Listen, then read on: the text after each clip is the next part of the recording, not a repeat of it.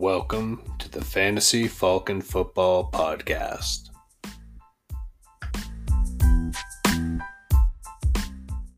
Woo! Here we go again. Welcome back, everybody, to the Fantasy Falcon Football Podcast. Kyle and Jeff here with you again. And Jeff, how are you doing, buddy?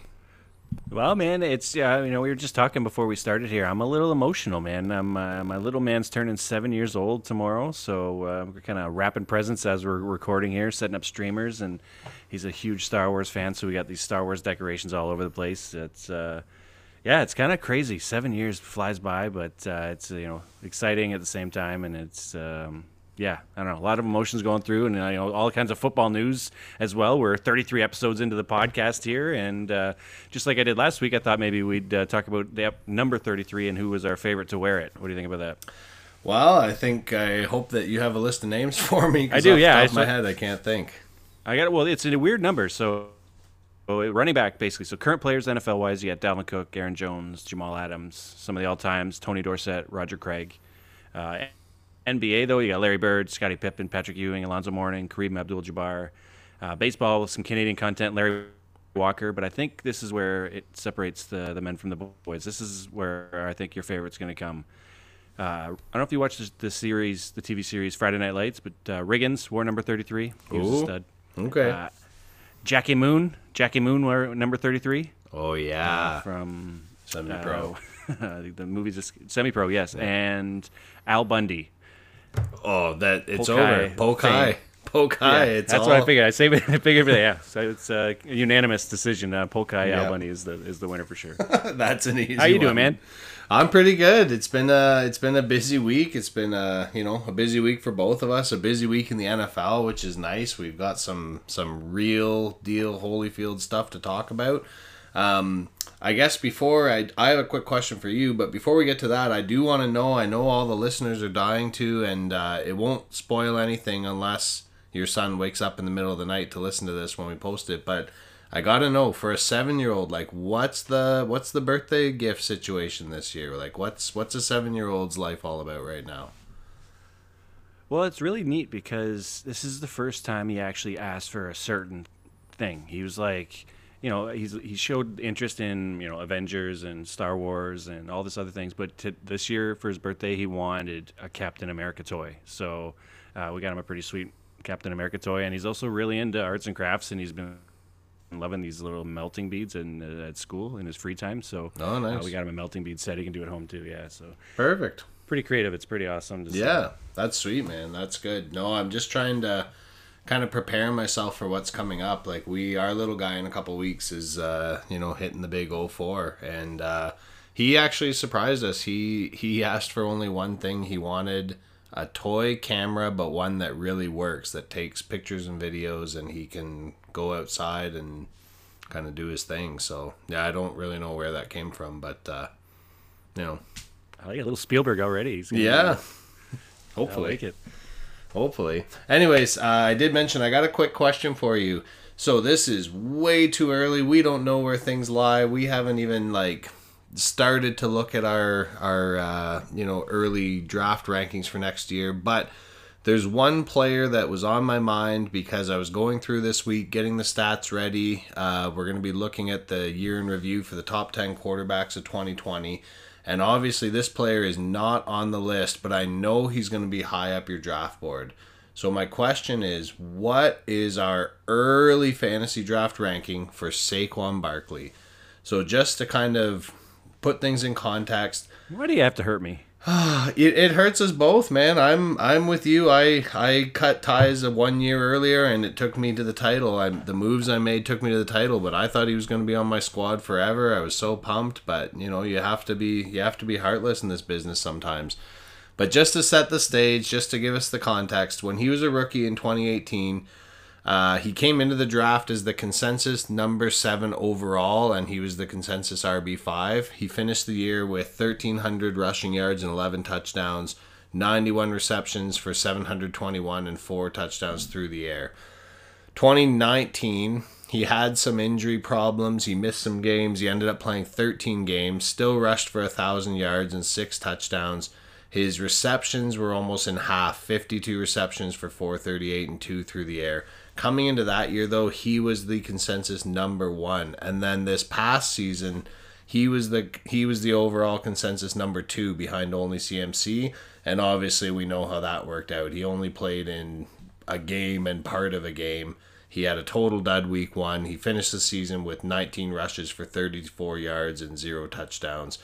So we can't forget about him. He got hurt so early. He's going to be bouncing back. It sounds like he's feeling good. He's ready to go. Where do you think Saquon Barkley is going to fall in that in that first round of players, or does he fall in that first round of players still?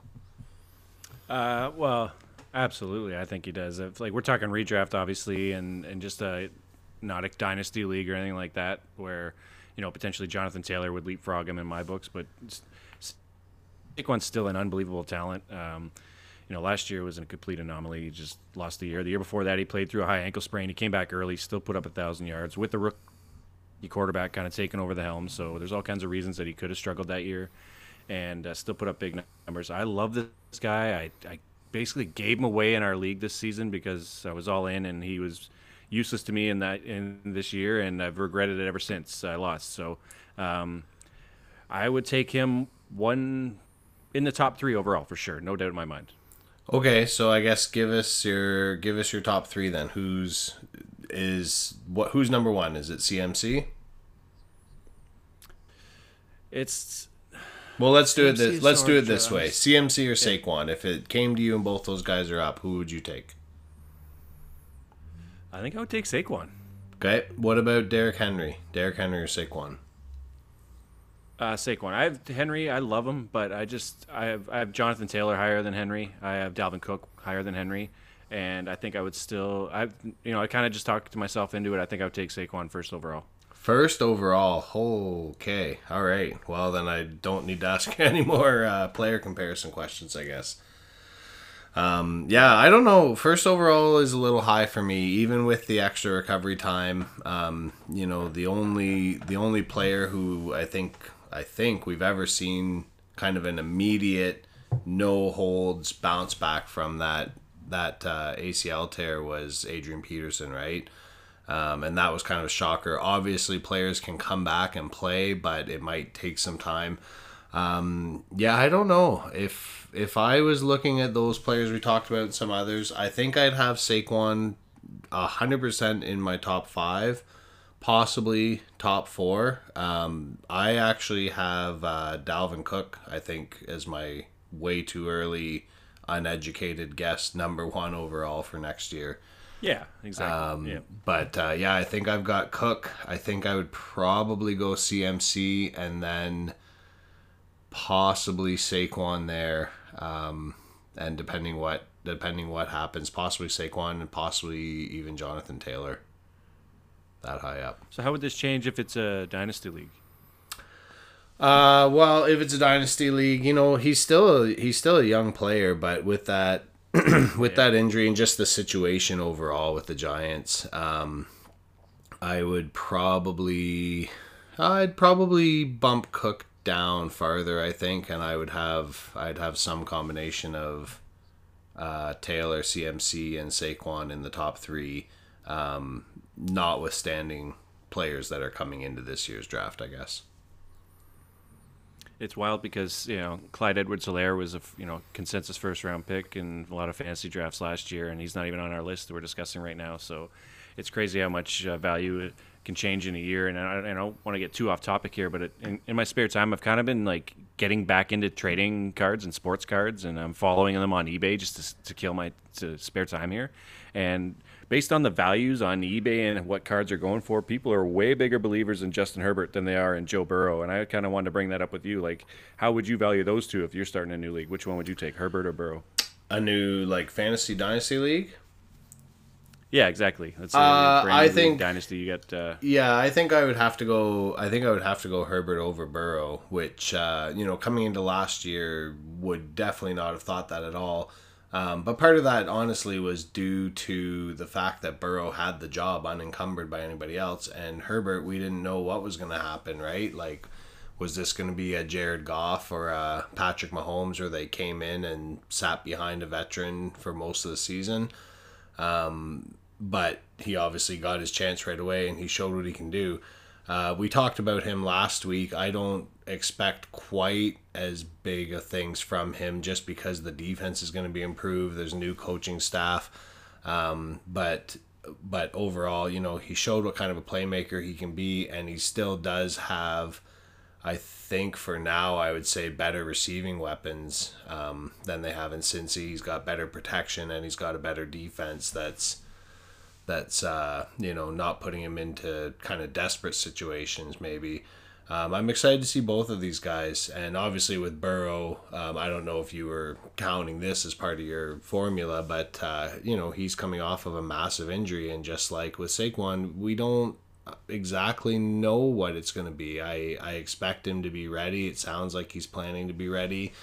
But ready and 100% are two different things. And obviously football players are rarely 100% during the season at any time after the first day of training camp. But coming off of something like that, it just, kind of TBD, I guess. But I'm excited to see both of these guys, hopefully for a long time in the NFL and in fantasy.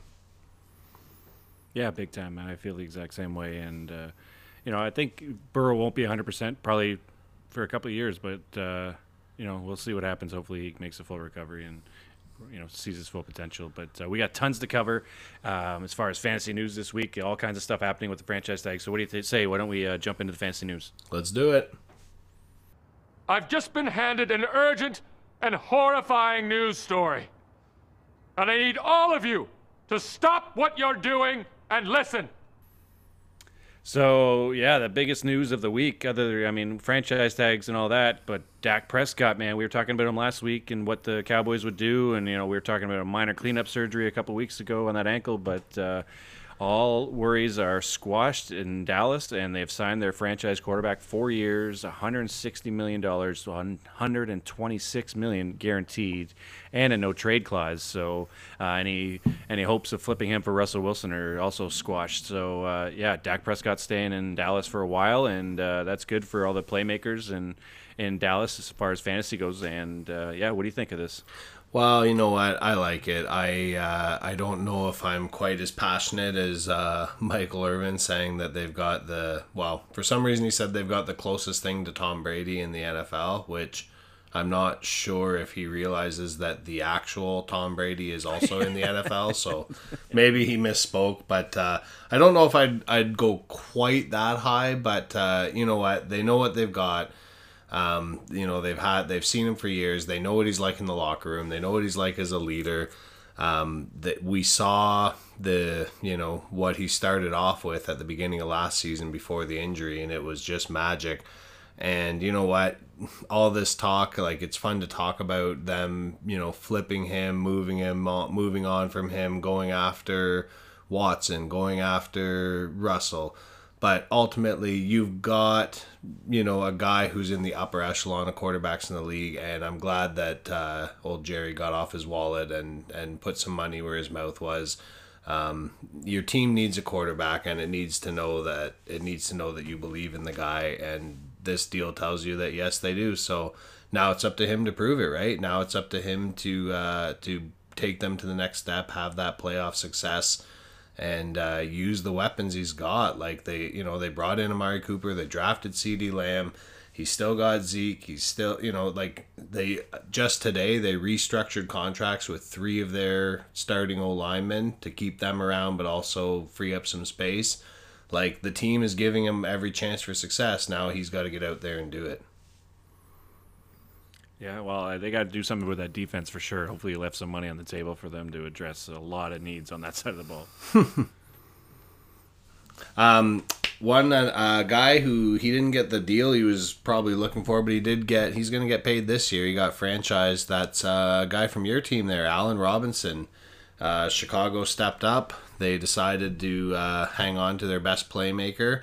So I'm not sure exactly what the wide receiver franchise tag is going to be, but it's expected to be just under $16 million this year. So he'll be in Chicago. We don't know yet who's going to be throwing him the ball.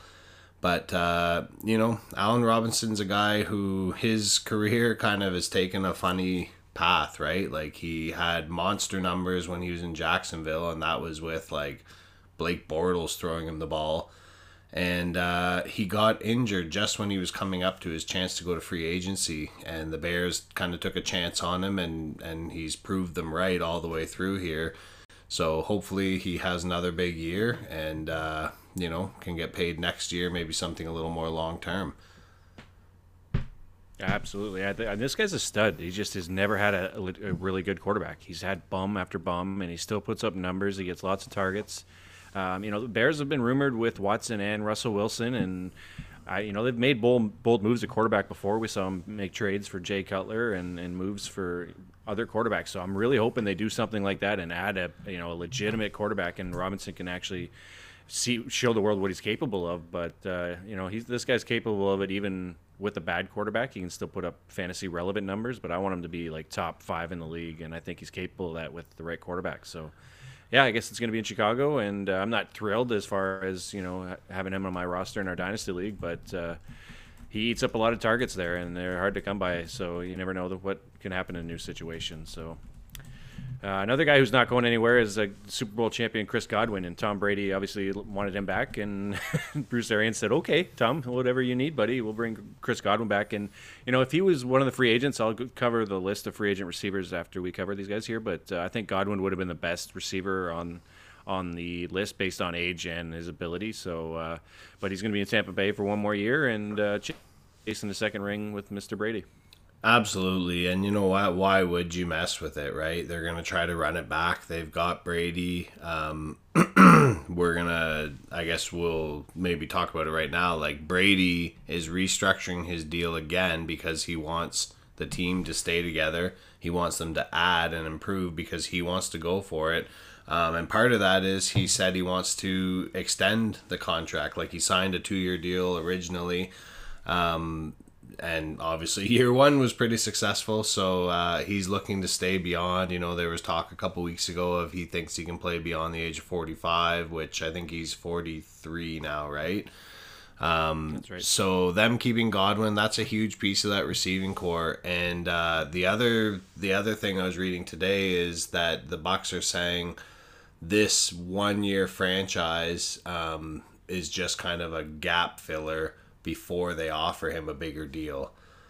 So yeah, who knows? They're obviously happy with what he brings to the table. It's a nice skill set to complement what Mike Evans has on the other side of the field. So yeah, it's disappointing for us, I guess, that we don't get to talk about all the places he might go, but good for them, I guess, for locking up their guy. The Lions, though, they did not lock up their guy, and not really a big surprise. They're going to let Kenny Golladay go to free agency. I don't know why. It wouldn't really have made a lot of sense to me with what's going on there. New coach, new coordinator, new quarterback, a lot of young pieces. I don't know why they would have tried to franchise a guy who obviously was unhappy, missed most of last season, even though, you never know what's going on, but it seemed like he was his injury status was up in the air, let's say, but he didn't end up coming back to play. Interestingly, they've got Jared Goff, and the only returning member of the receiving corps right now is Quinton Cephas. Remember that name? He had a couple of games that were I started him. Wow. 1 week. Yeah, but you started him last year. Yeah. Yeah. He did. He had like 80 yards and a touchdown, but yeah. No, that's they got some work to do all over the place in Detroit, so I'm not surprised, like you said, that they let Kenny go. And he kind of headlines a huge list of free agent receivers. Like, after the tags have been given out, some guys got tagged, like we said, but the list is Kenny Golladay, Juju, Will Fuller, Corey Davis, Curtis Samuel, AB, Sammy Watkins, T.Y. Hilton, Marvin Jones, Nelson Aguilar, and A.J. Green. Like, there's tons of talent available at the receiver position. So, we were talking about Burrow earlier not having the weapons. They could add a guy or two to T. Higgins and co. and turn that around really quick. So there's tons of talent at that position. It's going to be fun to watch how this all plays out. Kind of jumping ahead on where the notes are as well. The salary cap is listed at around right now about $182 million this year, which is a lot lower than the 198.5 I think it was last year. But the reason I'm bringing that up is because they're talking about a lot of guys are probably going to be looking at 1-year deals and re-entering the free agent market once the cap comes back to a normal number, assuming, you know, fans are back in the stands and everything COVID is behind us. So there's even rumors of super teams forming because guys are only going to be signing 1-year deals. So it's going to be a really, really crazy offseason free agent wise. And I can't wait to watch and see how this all plays out. Definitely, and that's kind of, I think, what the Bucs were saying with Godwin. Like they're giving him this 1-year payday, but they're gonna wait till they see what happens before they kind of commit long term. I don't know. How do you feel about that idea of super teams? Like, you know, obviously the NBA is the poster child of leagues when it comes to you know, superstars kind of all flocking together. I don't know, man. I'm hopeful that that's not the case because, to be honest, it's killing my interest in the NBA right now. Like, obviously, you look back to the decision, like how many years ago, where LeBron took his talents to South Beach, and then Chris Bosh left and went there, and then, you know, flash forward, like LeBron assembles his team in Cleveland, which, you know, that was not really a super team. That was just him picking some pieces, and then he had to go against the Warriors, and then KD joined the Warriors, and then now you got the Nets. Like, it's turning into a mess, man. The Lakers, the Clippers, it's like there's 28 teams that are just playing regular basketball, and then 4 teams that are just like all-star. It's like the Globetrotters come in some nights. I don't know if that would be fun on Sunday afternoons to watch that. Well, it's not as easy in football either, right? Like, you got to fit the scheme and salary caps and all this jazz. Like, I don't know if you can just get together with your buddies, but yeah, I don't know. It's like the 1-year deals is really interesting. I can see a lot of guys doing that and, you know, betting on themselves staying healthy and entering the free agent pool again when there's actual, you know, not that there's not going to be real money, but you know what I mean? When there's the big numbers out there again and they can sign that long-term deal, it's going to be wild. Yeah, and I guess that's the thing, right? Like, what's the trade-off? Like, where do you bet on yourself staying healthy for, you know, is it for $2 million extra, for $4 million extra a year, versus taking a 3 or 4 year deal with some guaranteed money where you just know, okay, like, no matter what happens, I've got X coming at me, instead of 1 year where you could play 2 games and get hurt. I don't know. Yeah, I mean, I don't think they're going to have a lot of choices. I don't think the offers are going to be out there. So they're going to be like, yeah, I guess I'll settle on a 1-year deal and hope I stay healthy, and fingers crossed. Yeah. Well, this next guy is going to show us if there's offers out there. Aaron Jones was not franchised by the Packers. So obviously they could still offer him something long-term and sign him. Maybe they just didn't want to do the franchise tag. But if he goes anywhere, he can become an instant, you know, true bell cow, number 1 running back, three down back. He's gonna get paid. If it's not by Green Bay, he's gonna get paid. I know Miami is one of the big potential landing spots that I've been hearing a lot. I don't know. I think if he's out there, even if the Packers want to sign him, if you're a team in need, you've got to be doing everything you can to clear room and just offering this guy the moon, because running backs like that do not become available in their prime very often, right? I know a lot of people, it's funny because running backs are so valuable, especially in fantasy. A young kind of stud running back who gets receiving work and gets carries and has the ability that Jones has, that's like gold in fantasy because there's not enough of them to go around. But in real football, in the NFL, you hear a lot that those guys are almost expendable somewhat, and we've seen, you know, more and more teams replacing them with kind of a tandem backfield.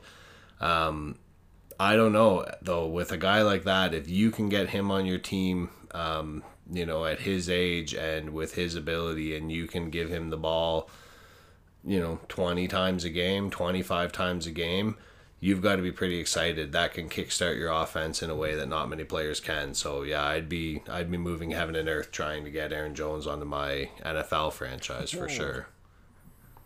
Really? You like him that much? It's so hard now. I mean, running back is such a weird position. Like you said, it's so valuable fantasy wise, but I mean, Aaron Jones, I think he was drafted in the 5th round. So it just shows you don't have to use a lot of draft capital, and you can find talent like this. I know he's kind of an anomaly, but there is talent out there in the later rounds. And, we see guys like Le'Veon Bell and these other running backs get these big contracts and don't perform the same way when they switch teams. So I think with the cap going down and running backs not getting paid, I don't know if this guy is going to get the deal he's hoping for. I don't think teams are going to move both heaven and earth for him. But I love the talent. I just don't think the teams value the running back position like we're used to seeing, especially like we do in fantasy. Well, here's the thing, though, man. I don't disagree with you that there are talented running backs out there, and you can get talented running backs in the draft. But think about rookies coming in and how highly some of these guys are talked up, right? Like earlier on, you talked about Clyde Edwards-Helaire, and obviously he didn't have like a mega dud season. He had a good season. He contributed. He was inconsistent and had trouble at the goal line sometimes. But think about some of the names that, over the last few years, guys who have come in and as fantasy managers, we see them coming in and we think, oh yeah, this is going to be the guy. Even as recently, and obviously his situation changed, but like Keyshawn Vaughn in Tampa Bay, he came in and the talk was, oh yeah, he's going to replace Ronald Jones. It's over. He's going to be like, did the guy put pads on this year? I don't know. He did. Maybe, yeah, once or twice. He didn't do a lot. Look in Detroit, they've got DeAndre Swift right now. That's like, he's a stud. But you know who their stud was 2 years ago? Kerryon Johnson. Everybody looked at him coming out of college and this is so good and Detroit's going to have a running monster and blah, blah, blah. Look back before, now this must have been pre-Derrick Henry days. Think about Tennessee. Does the name Bishop Sankey ring any bells? I saw Bishop Sankey bells are so dusty. You can't even I saw him going I think third overall in a rookie draft. He was the third rookie taken because it just was so clear that he was going to get the work. Like, all these guys are studs. Everybody who goes to the NFL is a stud. But you are taking such a crapshoot sometimes because you could get Aaron Jones in the fifth round, or you could spend a late first round pick and get a guy who ends up being a special teamer. This is a guy who's in his prime and you know exactly what you're getting. I don't know. Anyways, we can't talk about Aaron Jones all day. No, and we're going to talk about him a little later on, actually, when we cover the running backs from last year. So let's rip through the rest of the news here. We got some guys that didn't get tagged. I'm just going to fly through them here if you don't mind. Yeah. Other guys, like we talked about Aaron Jones. Chris Carson's another running back on the market. Obviously, health has been a concern for him, but he's bell cow capable. If he stays healthy, he's got the ability to stay on the field for all three downs. Chargers didn't franchise tag Hunter Henry. They did last year, but not this year. So he's probably the best tight end on the market between him and Jonnu Smith, who also didn't get their tag. Real quick, which one of those two do you like better, Jonnu or Hunter Henry? I like Jonnu personally, man. I think Jonnu suffered a little bit having what was his name out there in Tennessee? I'm talking about their tight end that. Anyways, Delaney Walker. I think he suffered having him in front of him. Hunter Henry was kind of the big hype guy, but yeah, I like Jonnu. I think he could bring a lot to a team. Yeah, and he's a yard after the catch monster too. He's a freak athlete. So, I like him a lot as well. Big Ben restructured his contract, so it sounds like he's going to be back as a starter for the Steelers, and you kind of assume that they're going to have a better running game next year and maybe not have so much pressure on him, and the defense will be healthy. I got high hopes for the Steelers.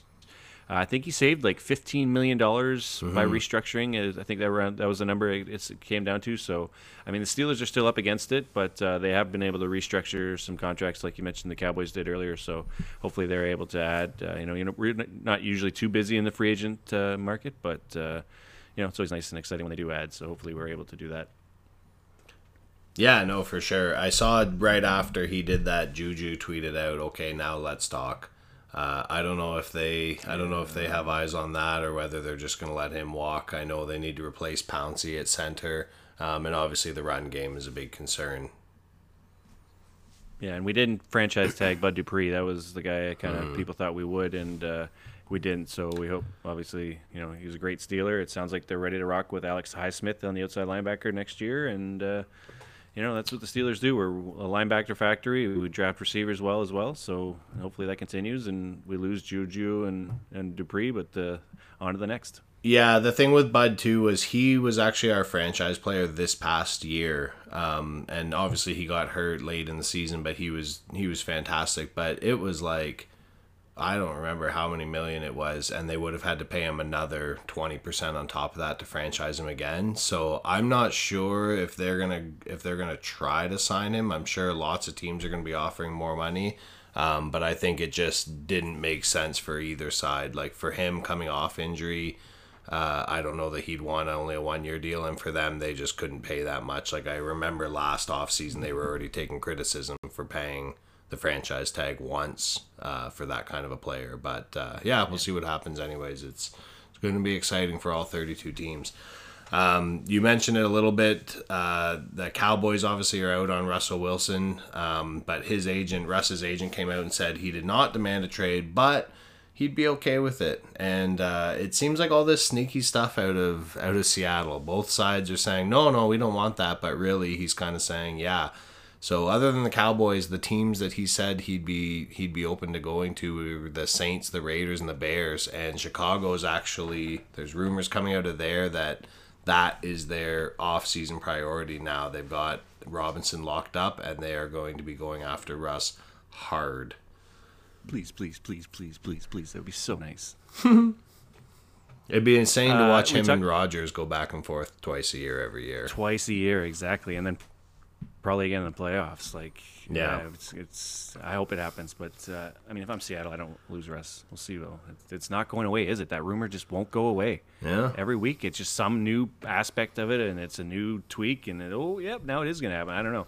It feels like it more and more, and it blows my mind. But, we'll see what happens. Yeah, the Giants, they're working on actually the guy that we talked about off the top of the show, Saquon Barkley. They're talking about his 5th-year option.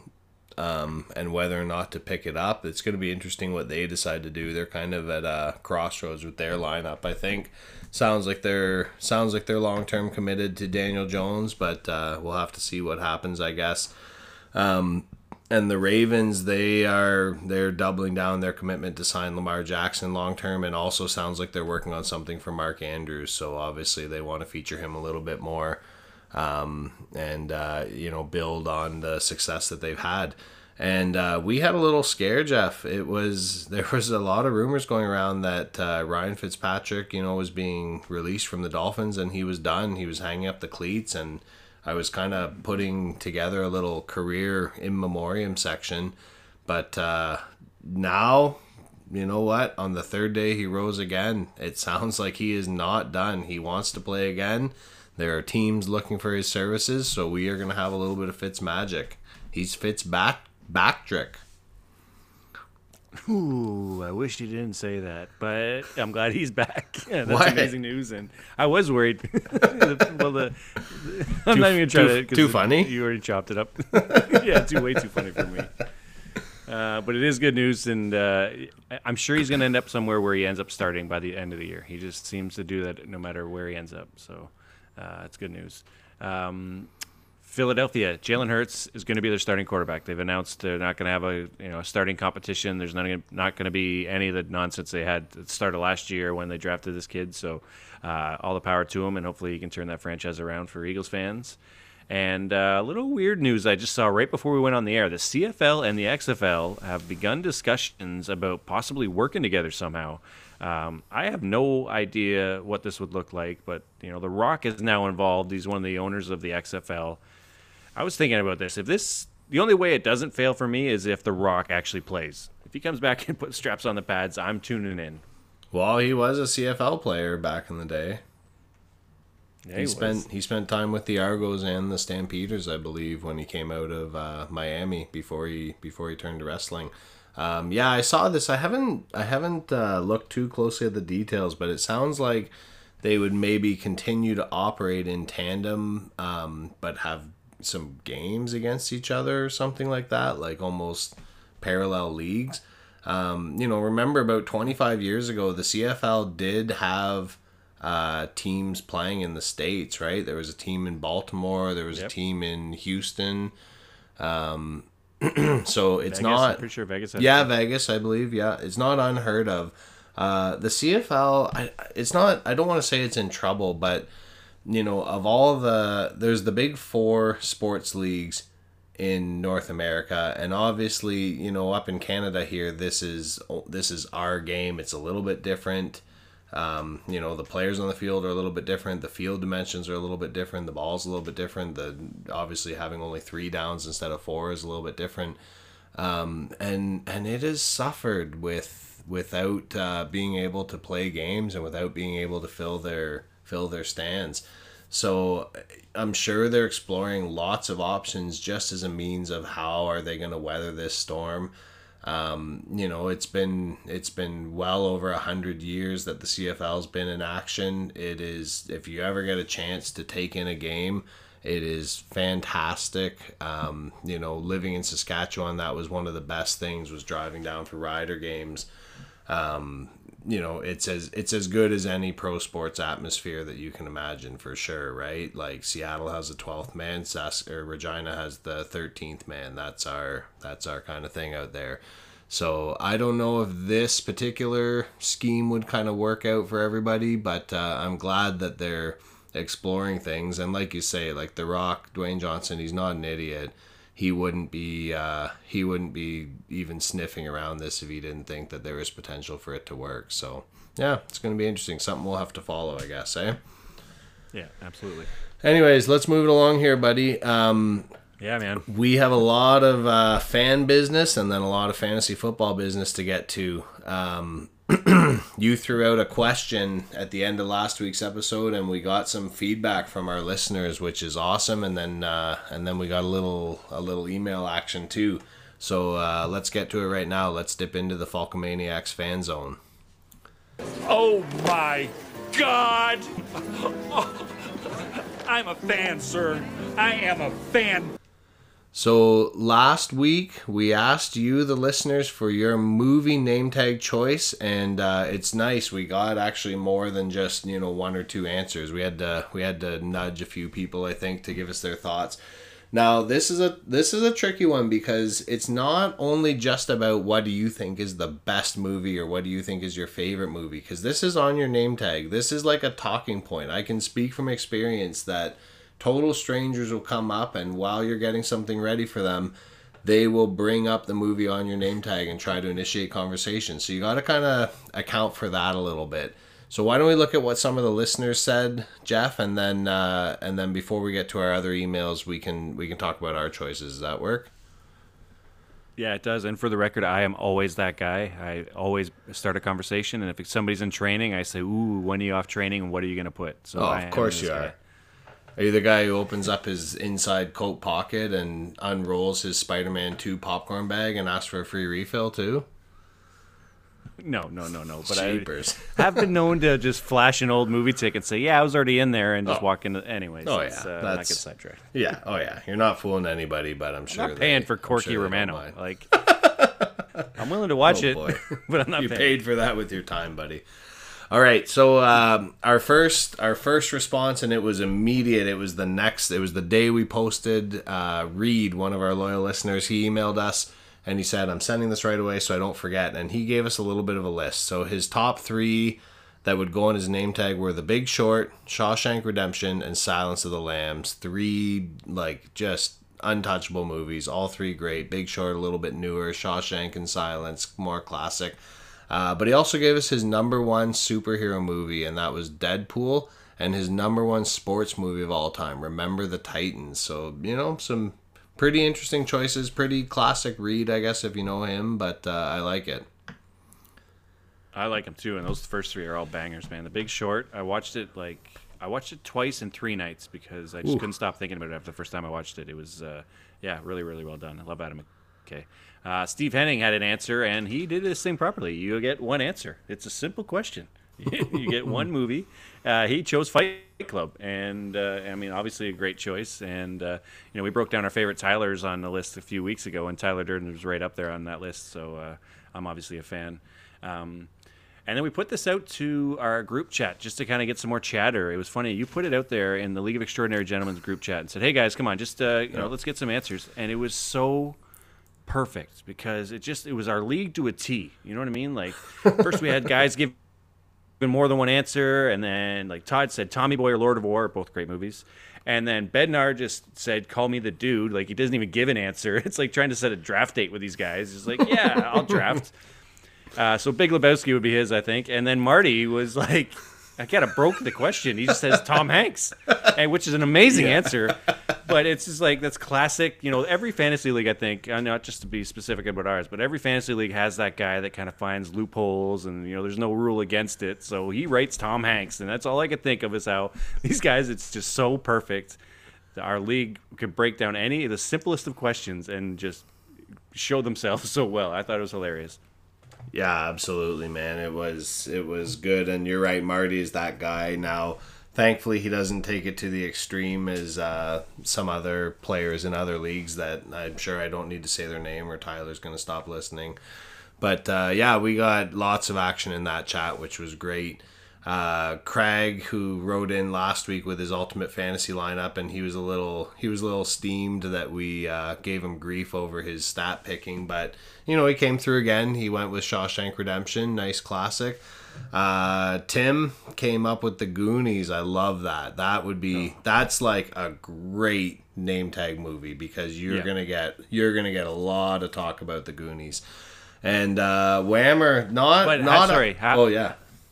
How many times are you going to hear, "Hey, you guys," before you're like, "Ooh, maybe I got to change this"? Oh, yeah, for sure. Somebody's going to talk to you while you make their popcorn, and then they're going to walk over to the condiment station, and then you're going to hear it from across the whole theater. "Hey, you guys." Every day. Oh, yeah. Yeah, you're going to be getting a secondary name tag to rotate for sure. And Whammer's pick, not a surprise at all, but one that it didn't even cross my mind. But knowing you guys and knowing him, this is a no-brainer, right? Major League, 100%. And then our old buddy Tyler, he gave us a lot of material to talk about. So let's get to his movie choices first. Now he's a bit of a connoisseur. I think he misunderstood the question. Maybe I did kind of give him grief because he said he listened to the whole episode and then not the last 10 minutes, so he didn't actually know what I was talking about when I asked him. But Tyler, he wants to come back on. Yeah, he wants to come back on. He's pushing it. But Tyler, he works in film. He's a cinematographer. Actually working on a show right now. I want to get him on in the next couple weeks to talk about this project he's working on. But he stuck to the superheroes. He stuck to what we were talking about. So he agreed top superhero movies were Batman and Dark Knight. Batman Returns, which I don't mind Batman Returns. He said it's his favorite Christmas movie, which maybe we're going to have the whole, you know, Die Hard Christmas movie, Batman Returns Christmas movie debate one day. But he threw out a choice that I really liked. Dick Tracy. Were you a big Dick Tracy watcher? Oh, dude, classic. I love Al Pacino. So I watched anything he was in. I'm pretty sure he won an Oscar for supporting actor for that. Oh, it's so good. I remember watching that on VHS at my cousin's place when we were kids, and it was just, you know, it was great. We had some of the action figures, like, yeah, forget about it. Now he did. I don't want to get too into this because I know we're way over the time we should be for only getting to our second segment of the show. But I do want to address quickly. He had a couple comments. He didn't really like our Watchmen pick. He loves the graphic novel. He thought the movie was a bit of a you know, dog's breakfast though, and he did not like the changed ending. I gotta say, Tyler, I hear what you're saying. As a big fan of the graphic novel, I liked the movie, and this is why. Number one, it was already a difficult project, right? The guy who they tried to get to direct it in the 80s, Terry Gilliam from Monty Python, who's a big director too, he said it was unfilmable. Alan Moore, who was the co-writer, he said it was unfilmable. You know, and they did it. They got it on film and released it, and it was coherent. They did a lot of shot-for-shot recreations of panels from the comic, which I loved, and that was obviously a shout-out to the fans. And the ending change, I don't want to give too many spoilers. This isn't a movie podcast, but the ending change, it bothered me a little bit the first time I watched it, but it kind of started to make sense to me because the way that it ends in the graphic novel and the whole kind of plan, it would just make it a little too far-fetched where they were going for a little more kind of truer, more realistic. So I like that they did something different, right? I remember a professor of mine telling me he went to see the movie Planet of the Apes because there was a book and it was his favorite book. And then it got to the ending and you find out that they're on Earth. Sorry, spoiler alert. There's a 50-year statute of limits. It's over. 50 years is over. Okay. You find out they're on Earth, and he said he almost threw up in the theater because in the book, that's not what happens. In the book, there's a real different planet, and they have to escape from it. And all of a sudden, he's seeing the movie of his favorite book, and it's totally different. And he said it almost like ruined his life at the time. But Tyler did give a shout out to the Watchmen TV show though, and to WandaVision. I haven't watched WandaVision, but the Watchmen TV show is great. So we appreciate the feedback. Well, I'm not that huge of a Watchmen fan. I hadn't read the graphic novel before I saw the movie, so I didn't know that at the time that they flipped the switch on the ending. But I mean, obviously some great choices. We have to cover our own here, buddy, before we move on. Real quick, what would you rate? Sorry, so I have a few that were real. My very first one was Snatch, right? Guy Ritchie film with his usual crew and Brad Pitt. Definitely still a top 3 movie for me all time and always will be. I had one that was Jurassic Park. That was a big crowd favorite. I had Watchmen when I went back, as I mentioned last week. And I had one that was a personal favorite, but not, it was a good conversation starter, but nobody really knew it. It was a movie called Mean Machine. Have you ever heard of Mean Machine? Well, you've heard of it with my fantasy team, I guess. Yeah. Yeah, that's... So basically, it's another Guy Ritchie movie. It's with Jason Statham and Vinnie Jones and all those usual cast of characters. It is a British remake of The Longest Yard. It was made in between the Burt Reynolds Longest Yard and the Adam Sandler Longest Yard. And it's basically the exact movie except with soccer instead of football. It is fantastic. It is so good. It is so funny. The action scenes are amazing. It's great. Anyways, we got to watch it sometime. But needless to say, not a lot of people coming to Silver City in London, Ontario have seen the British version of The Longest Yard. So... got a lot of questions about that one. Not a lot of comments of how much they liked it. But we got to get to some. Oh, sorry. What's yours? What's your name tag movie? I would put One Flew Over the Cuckoo's Nest, with The Rounders being a close second and The Departed a close third. But One Flew Over the Cuckoo's Nest is just, I think it's a perfect movie. Oh, it's so good.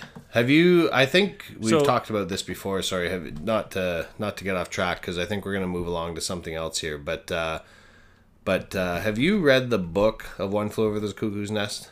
Did I lend that to you ever or talk to you about it? I actually have a copy of it, but I haven't got around to reading it. I highly recommend, and I don't know if anyone in our listening audience are much of book readers. Probably not if they're listening to us talk every week. But if you're ever looking for something, great story, whatever, One Flew Over the Cuckoo's Nest. It is close to the movie version, but it's told from first person perspective of Big Chief. So it's not, doesn't focus on the Jack Nicholson character the way that the movie does. Fantastic. Classic. 100%. Oh, man. So I don't know if I told the story on the podcast earlier, but the first time I watched that, Marty and I were together and we watched it, and he actually passed out and fell asleep. And we were watching a DVD copy, and I was just completely captivated from the opening seconds. And the DVD skipped.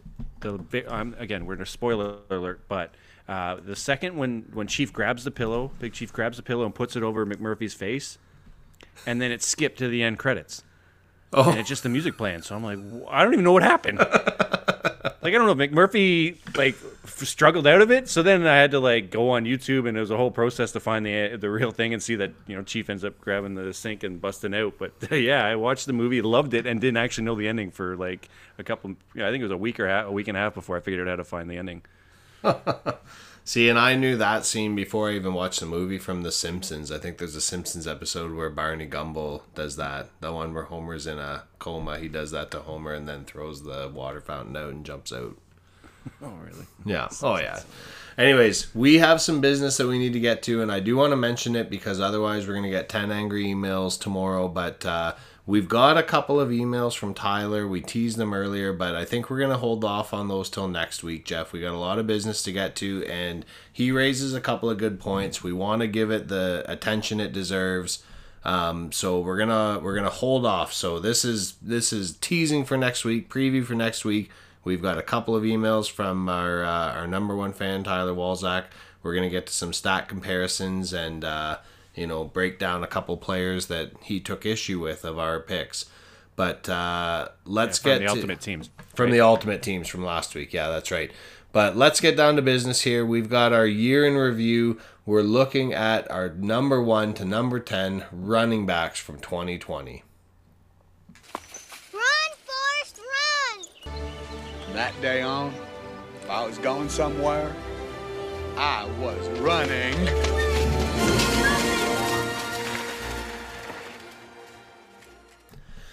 So, number 1, at the end of the season, and if you had him in week 16, you were pretty happy, Alvin Kamara from the Saints. He finished with 932 rushing yards and 16 touchdowns, 83 catches for 756 and 5 through the air, 340 fantasy points using our scoring system.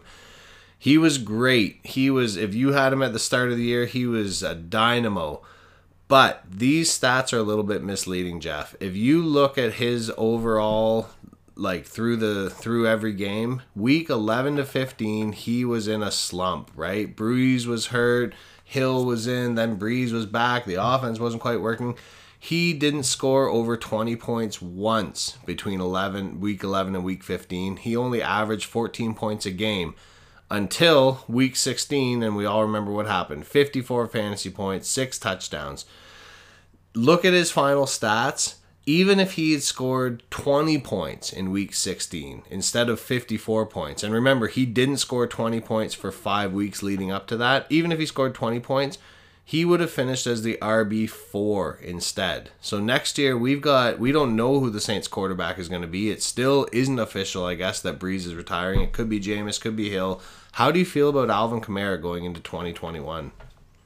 Well, that's the biggest question for me. He's a stud. Every year of his career, I think he's had 75 catches or more, and I think this 55-point outburst in Week 16 is just kind of him regressing back to his averages.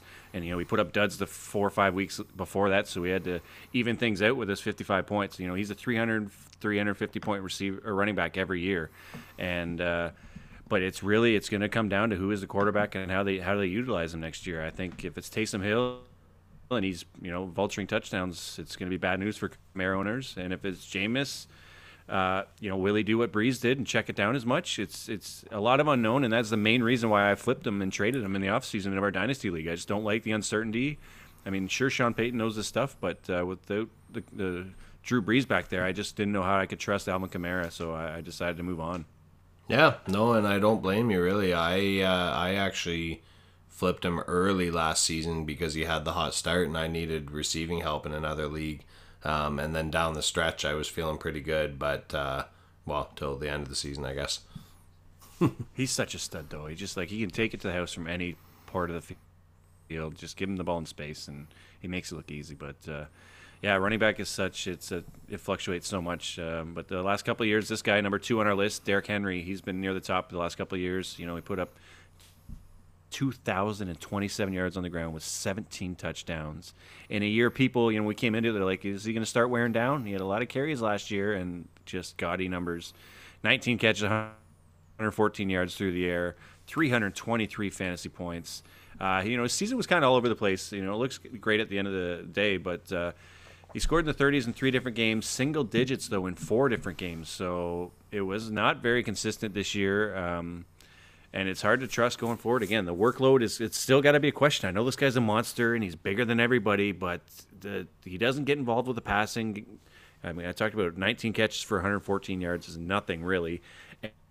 And I just don't know if he can continue to handle this workload, especially as they run into the playoffs and continue to perform like this. Obviously, I don't expect another 2,000-yard season, but even 17 touchdowns is I could see both of those numbers getting cut in half. In half, holy moly. Like, Well, because it's still be a good year. Like 1,000 yards, 9 touchdowns is like nothing to scoff at, but it's not what we're used to with Derrick Henry.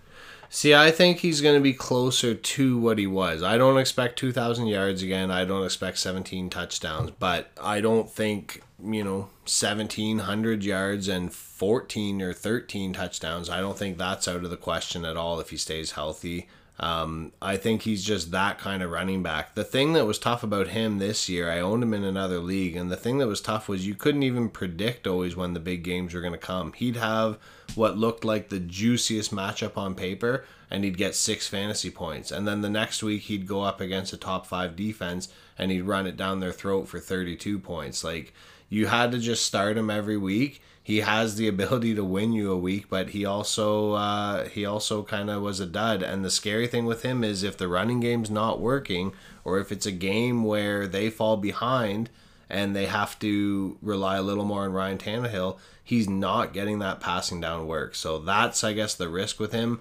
But as far as a power runner in the league, I don't think there's anybody who's even in the same class as him. And I think he's gonna have another big year in 2021. This next guy, I already mentioned it. He's my way too early pick, potentially for number 1 overall, and that's Dalvin Cook.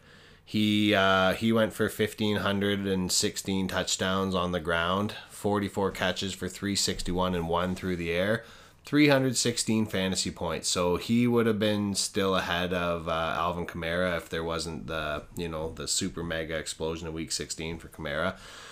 Now, the difference with him and those first 2 guys is he was just about as perfectly consistent as it could be. He only had 1 game in single digits. He only had 3 games all season without a rushing TD.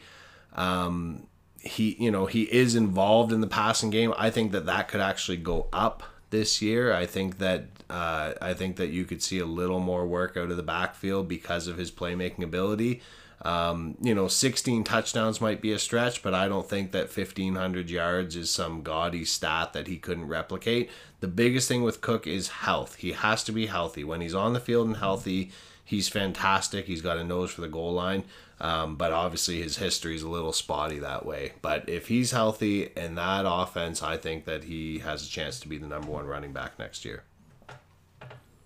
Yeah, I could see it, absolutely. He's so explosive, and again, he's another guy that you give it to him any part of the field, and you can take it to the house in the air or on the ground. So I love the talent, and again, like you said, it just comes down to him being healthy. And like you look at Minnesota and what their team needs are, it seems like they're all on the defensive side of the ball, so not much, I don't think, will change offensively. And he's poised for another monster year for sure, I think. Our next running back, we put together this list, and I know this guy finished the year strong, but I didn't realize it was this strong. He's number 4 overall based on our league scoring. That's David Montgomery. He's the Chicago Bears running back, obviously. Finished with 1,070 yards and 8 rushing touchdowns with 54 catches, 438 yards, and 2 touchdowns through the air. 238 fantasy points. Obviously a huge jump from 3rd to 4th in as far as running backs go. But, David Montgomery was basically a tale of 2 seasons. First half was awful for the entire Bears team. They're switching quarterbacks. They can't run. They can't do anything.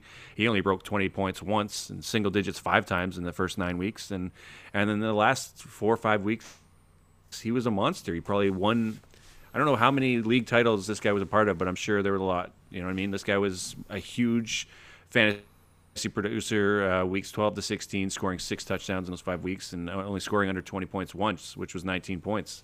So, would the real Monty stand up? Like, which one do you think it is? Is it the guy we saw the second half of the year or the guy we saw at the start of the year? Well, I can tell you which one I hope it is since I made a huge trade to acquire him this offseason. He had a nice schedule. That was one of his things down the stretch, right? There were 4 running backs, 4 guys who people targeted, and we're talking about all of them, I think. David Montgomery, Derrick Henry, Aaron Jones, and Jonathan Taylor. These guys had just kind of a cushion matchup down the last 4 or 5 weeks of the season, but not all of them took advantage the way that Montgomery did. He looked not great in week 1. He had a good game in week 2, and then it was just a mess. And it's funny because you said the Bears couldn't do anything for those first weeks except win. All they did was win, right? They started 5-0. And normally when your team is winning, you think, oh, that's good for the running game. But it wasn't at all. And, Tariq Cohen went out with injury, so he was a little more involved in the passing game, but they also kind of just stopped passing to the running back. And then he went out with concussion, and that really scared me. I almost acquired him partway, like near our trade deadline, and the thing that stopped me was I was like, I don't know if this guy's coming back. I don't know, whatever. And then he came back, and he was a monster. Like, he was just, a set it and forget it type of guy. So I'm definitely crossing my fingers that was more what we're going to get this year coming up. A quarterback change might help that offense and open things up for him a little bit, but yeah, it was impressive down the stretch, but overall on the season, if you drafted him last year, you weren't happy at the outset. Another guy who was kind of like that too, and we see this a lot with rookie players, that their start to the season is a little bit slower until they get the workload. But this guy's pretty exciting, and his future holds big things. That's Jonathan Taylor from the Colts.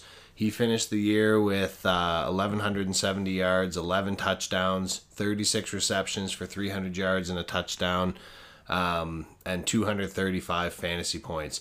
It was, like I said, it was ho-hum at the start of the year, but it was also a mess in the backfield, right? They actually started with 4 running backs. If you remember, Marlon Mack went out for the season week 1. He was actually the starter. They had Nyheim Hines, they had Taylor, they had, I don't even know, I'm drawing a blank here, some other guy in white and blue. And it was a mess every week of who was going to get the ball. Like, Hines had a couple of huge games, and then all of a sudden Hines would get 2 touches, and it was all Taylor. But once he took over as the alpha dog, he racked up yards, and he got into the end zone, and he, just like Montgomery, he carried a lot of teams to their fantasy titles, including our buddy Tyler. That was a big piece that he acquired down the stretch. His final season stats, now this is something to be careful of, because his final season stats are a little bit padded, and it didn't help most fantasy players. In week 17, he rushed for 250 yards and another 2 touchdowns, 38 fantasy points. But overall, down the stretch, he was impressive. And so I guess just quickly, we know who the quarterback is. That piece was settled. It's Carson Wentz. What do you think for Jonathan Taylor? Like, how high should we be on him? What's his ceiling look like for next year? He's like, man, if this is a dynasty league, I would consider him at the 101. I love him as a talent, and I think that O-line in Indy is incredible, and they realize what they have towards the end of the year, as long as Wentz doesn't botch everything. And I think Taylor's the most important piece of that offense, and their success rides on number 28's back. I think he's an absolute beast. And I think he could be the best running back in the league as early as next year. Oof. I love him. I love the talent. I love the blocking that they have in Indy. I think if it was dynasty, like, honestly, my 101 would probably be like Tyreek Hill. I think a wideout, but he would likely be the first running back off the board for me. Somewhere in the top 3 picks. And I guess it's not as shocking as I thought it would be to hear you say that you thought he could be the best running back as early as this year. When you said it, I kind of went, "Oh!" And then as I think about it, you're not wrong. Like, he's got all the pieces in place for success, and now we know that the job's his. So get your shares of Jonathan Taylor while you can, I guess. Yeah, man, and every year we think last year was, CMC and Saquon are obviously the 1-2, and where are they on this list? We haven't mentioned them yet, and we won't, because it's just such a hard position to spoiler alert, predict, right? So we are going to list the top 10 here. We're kind of crunched for time, so we're going to rip through the last 5 fairly quick, I think. Aaron Jones is number 6 on our list. He had 235 points fantasy wise on the season, 1,100 yards on the ground with 9 touchdowns, 47 receptions with 355 yards and 2 touchdowns. He's a weird guy, though. If you look at actual touches, I bet you him compared to the rest of the guys on this list is other than maybe number 9. It's he didn't touch the ball a lot. It was pretty crowded backfield in Green Bay. Aaron Rodgers and Devontae Adams had massive seasons, which kind of cost Aaron Jones. And he had a big week in week 2 with 43 points. And after that, though, he only broke 20 points twice. So we've talked about him kind of a little bit already this episode, where his talent is there. and obviously he's going to a new team potentially going to a new team next year. And if he does, where do you see his ceiling? Where do you see him moving? Do you think he can move up higher on this list, or he's going to stay right where he is, or even, what do you see for Aaron Jones based on where he goes? Yeah, my initial thought was that he could move up higher on the list, but considering that, those two guys that you just mentioned, CMC and Saquon, aren't up in that top 5, and plus the guy who's going to come in at number 10, he missed some time this season, and I think that he also could move up. I think if he went somewhere and was a true number 1 and had a great season, he would probably end up right about where he is right now, number 6 overall. I think, he's got the ability, but I think that some of these guys are just a little bit farther above. But it remains to be seen when he gets a true 3-down workload. If he gets that, what could really come of it? This next guy, he was a fantasy darling. He, in terms of value for what you paid for him and what you got, he would probably be the best in all of fantasy this year. James Robinson from the Jaguars. I don't see him coming up to number 7 next year, to be honest with you. He's an undrafted player, not just in fantasy, but in the NFL. He was an undrafted running back. Came into a crowded situation where they had just let go of their bell cow in Leonard Fournette. Obviously that worked out better for Fournette than it did for the Jags, but he rushed for over 1,000 yards. He had 7 touchdowns. He caught almost 50 passes for 344 and 3 through the air. 225 fantasy points. Bit of a gap from the top dogs, but for what he was, a last round pick, flyer, or a week 1 or week 2 waiver wire pickup, unbelievable return. He was just steady. He only had single-digit scores twice all season. You could put him in your lineup, and you knew that you were going to get somewhere between 13 to 18 points, maybe the odd 20. I don't know what's going to happen. There's some talk about whether or not the Jags are going to add somebody. They've got Lawrence coming in and a new offensive scheme. I think if he's there by himself, he could have success. He could maybe be a top 12 running back next year. But if they bring somebody in, I think that obviously hampers him quite a bit. And I don't know. I'm not expecting a top 10 finish next year, but it's impressive, good for him, and definitely a name to keep an eye on for next year. Yeah, for sure. And nobody was expecting it this year, especially me when I traded him away. Like this, I thought I had every reason to get rid of him. It's the Jaguars. They're garbage. Why can they run? They don't have any weapons. It's just, kudos to him. But I like you said, they're talking about adding another running back. It just feels like a James Conner scenario a couple of years ago where he got the role and he kind of ran with it. No pun intended, but he kind of, he put up a good year. But I think it's a great story, but I don't think he's going to be on this list again next year. And I really, really hope he's not, because I remember every week after I traded him, just like you see the Jags score update and you go, oh, please don't be Robinson. For fuck's sakes, it's Robinson. Well, who else is it going to be? Anyways. Not DJ Chark, I'll tell you that much. I love Chark. And I'm so excited for him and Lawrence to team up. Anyways. We'll talk about that at receivers. Number 8 is a guy near and dear. You were adamant he's never leaving your team. At the start of last year, halfway through the year, you traded him to me 3 times verbally via text, and then it never came to fruition. But Josh Jacobs, the Raiders running back, had another decent year. He was not 100% healthy, but he still put up 1,000 yards, 12 touchdowns, had 33 catches for 238 yards, and 214 fantasy points. Coming into the year, I remember a lot of experts talking about how he doesn't get used enough in the passing game to be an upper, top 5 running back in the league, and it happened again with only 33 catches. I think that was more than he had the year prior, so hopefully that trend continues for his if you're rostering him. But I don't know. It's a hard guy to trust, and that team is. It sounds like they're going with Derek Carr. They've got Darren Waller, who's a great piece. Ruggs is there. They sound like they're in the market for another receiver. So the offense could be pretty explosive if they add a piece or two. But Jacobs is obviously the key to that, and I think I could see him moving up this list next year. He's one of my favorite players to watch. He just didn't put it together last year. Yeah, absolutely. And, we mentioned it a few weeks ago. I traded him this offseason, and it hurt me to do it. I love him. I was so happy to acquire him last season. It blows my mind that even with all the, the fantasy analysts were talking about it, but John Gruden was saying, we got to pass this guy the ball more. We got to get the ball in his hands. They're talking about how their offense was going to change and more swing passes out of the backfield, and then they just didn't do it. And the thing is, coming out of college, he's been a great between the tackle runners in the NFL. He's shown it 2 years in a row. He showed it as a rookie. He was fantastic. But the thing coming out of college that set him apart from other running backs was how good of a pass catcher he was.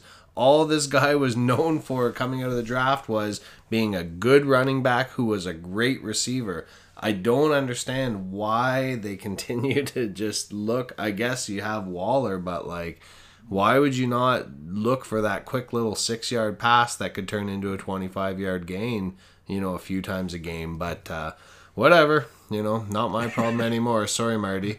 And he was up and down. He was like 3 bad weeks, 1 big huge great week, 3 bad weeks, 1 big huge great week. It was so frustrating. He was in and out. He was nicked up. He dogged the ball down to the end zone, and then on the 1-yard line they'd bring somebody else in to just punch it in, or they'd bring someone else in on 3rd down to catch the ball. So he's got the ability to move up this list, but I don't know if he's really going to get a chance. Well, our last 2 guys, number 9, number 10, they actually play for the same team, which we don't see a lot in the top 10 running backs, but, not unheard of. I think Kamara and Mark Ingram did it a few times. But number 9, we've got Kareem Hunt. He, kind of a steal as well. You probably got him in the late mid rounds, and he had the backfield to himself a little while when his teammate was out. But he rushed for 841 yards and 6 touchdowns, and then had another 38 catches for 304 and 5 touchdowns through the air. So obviously touchdowns was a big thing for him. He finished with 200 fantasy points. He started off great and then filled in all right when Nick Chubb went down with injury. Down the stretch, though, he didn't really do a lot for your team. When Chubb came back, they obviously went back to him in a big way. Except for a big performance in Week 14, Hunt kind of disappeared. The thing with him is he's still an elite running back, right? Like, remember what he did as a rookie and as a young player in Kansas City. He helps make that Browns run game even more scary. They've got the blocking, they've got the 1A and Nick Chubb, but having Kareem Hunt, it's almost unfair. It's just it's like they've got a fantasy backfield, right? Two number 1 running backs in the same backfield. He's almost being wasted in that backfield, though. And the thing is, he signed an extension last year. So he, instead of going into free agency right now, he's there for this season and next season. So we know what we're going to get unless they move on from him through a trade. But, he's a name to watch. I don't think he's going to make it in the top 10. We've talked about some of the names that aren't in the top 10 this year because of injury. But definitely kind of maybe a later round guy that you can pick up and you can flex start or put in an RB2 once in a while, hey? Yeah, absolutely. And as far as talent-wise, he's probably top 5. But like you said, the scenario and the workload just doesn't translate to fantasy success. But I love him as a player. And, his teammate Nick Chubb is number 10. He had 1,000 yards on the ground with 12 touchdowns. Obviously got banged up and missed some time. He still had 33 catches, 238 yards through the air. I don't, as far as I'm concerned, is that these guys are monsters. And I think Chubb, if he plays 16 games next year, he's going to be way up this list because – obviously, Cleveland knows what they have with that run game, and Chubb is just a beast, so I expect him to move up if he stays healthy. Yeah, absolutely, man. Only 2 games without a rushing touchdown. He's a monster. I think he probably will be underrated going into next year because of the guys who moved up this list, because of the injuries to Saquon and CMC. He might get overlooked, and if you can get him as your second running back, you're going to be in great shape. For sure. And just looking at the numbers, the receiving numbers, the Cleveland running backs, 38 catches, 304, and 5 touchdowns for Hunt. 33 catches, so only 5 less catches, 238 yards, and no touchdowns for Chubb. So if that evens out, Chubb's going to jump way up this list based on a couple of receiving touchdowns and a few more yards. So it's not as lopsided as I thought as far as the passing work goes. Yeah, no, for sure. All right, well, to wrap things up here, we've got kind of a for fun question again. This is out to all the Falcomaniacs, all of our listeners. And Jeff, you were kind of throwing this one around based on our franchise tag talk. So do you want to throw this question out to the listeners here? Yeah, sure. Let's do it. So basically, what we're thinking is, we know what the franchise tag is in the NFL, but let's say you had to incorporate that in your real life. So here's the scenario, friends. You have to give up every snack in your life for a single year. Every single snack goes, but you get to franchise tag one of them. So you can keep one snack for a year. Which snack would you choose? Which one would you tag? I'll tell you what I would do right off the bat. I mentioned this to Kyle before we went on air. It's no brainer for me. Decadent chocolate chip cookies and milk is the snack I would tag, and I would continue that for the year, and I would double up the tag for 20% more the following year if I had to. What about you, buddy? I had to give it some thought. I wasn't really sure where I was going to go, but I think if I looked in my heart, I know what the fans in this household want, and that is Ruffles all-dressed chips. That is number one on the snack lineup. It's not the one that we pick every single time because it's nice to mix it up, but that's Old Faithful, and I think if I was only one snack for the year, that would have to be it. Aldi's. Aldi's all day. I like it. Trademark, patent pending. Ruffles, not a sponsor, but maybe one day. Yeah, I was thinking the same thing for Decadent. If you wanted lifetime supplies of cookies or year anything, just hit us up, friends. We're willing. This show might only last 2 years if we have a lifetime supply of cookies and all dressed chips. Anyways, folks, I think this episode lasted 2 years. Perfect. I want a cookie. Thanks a lot for listening. We went a little bit long, and like we said, we've got some business to get to next week, but we're coming at you every week, and it's nice that we've got some real football business to talk about, and pretty exciting free agencies coming up here pretty soon too. So we're getting right into the heart of things already. If you want to reach out to us, if you want to answer our franchise tag snack question or anything else about this week's episode, or questions about your team, or anything you want to hear more or less of, you can reach out to the show. You can send us an email at fantasyfalconfootball@gmail.com, or you can drop us a voicemail on the Falcomaniacs hotline using the link in the show description. And don't forget to follow us on Instagram and Twitter. We've got new accounts at Falcomaniacs. So thanks again for listening, and remember, there is no Falcon off season.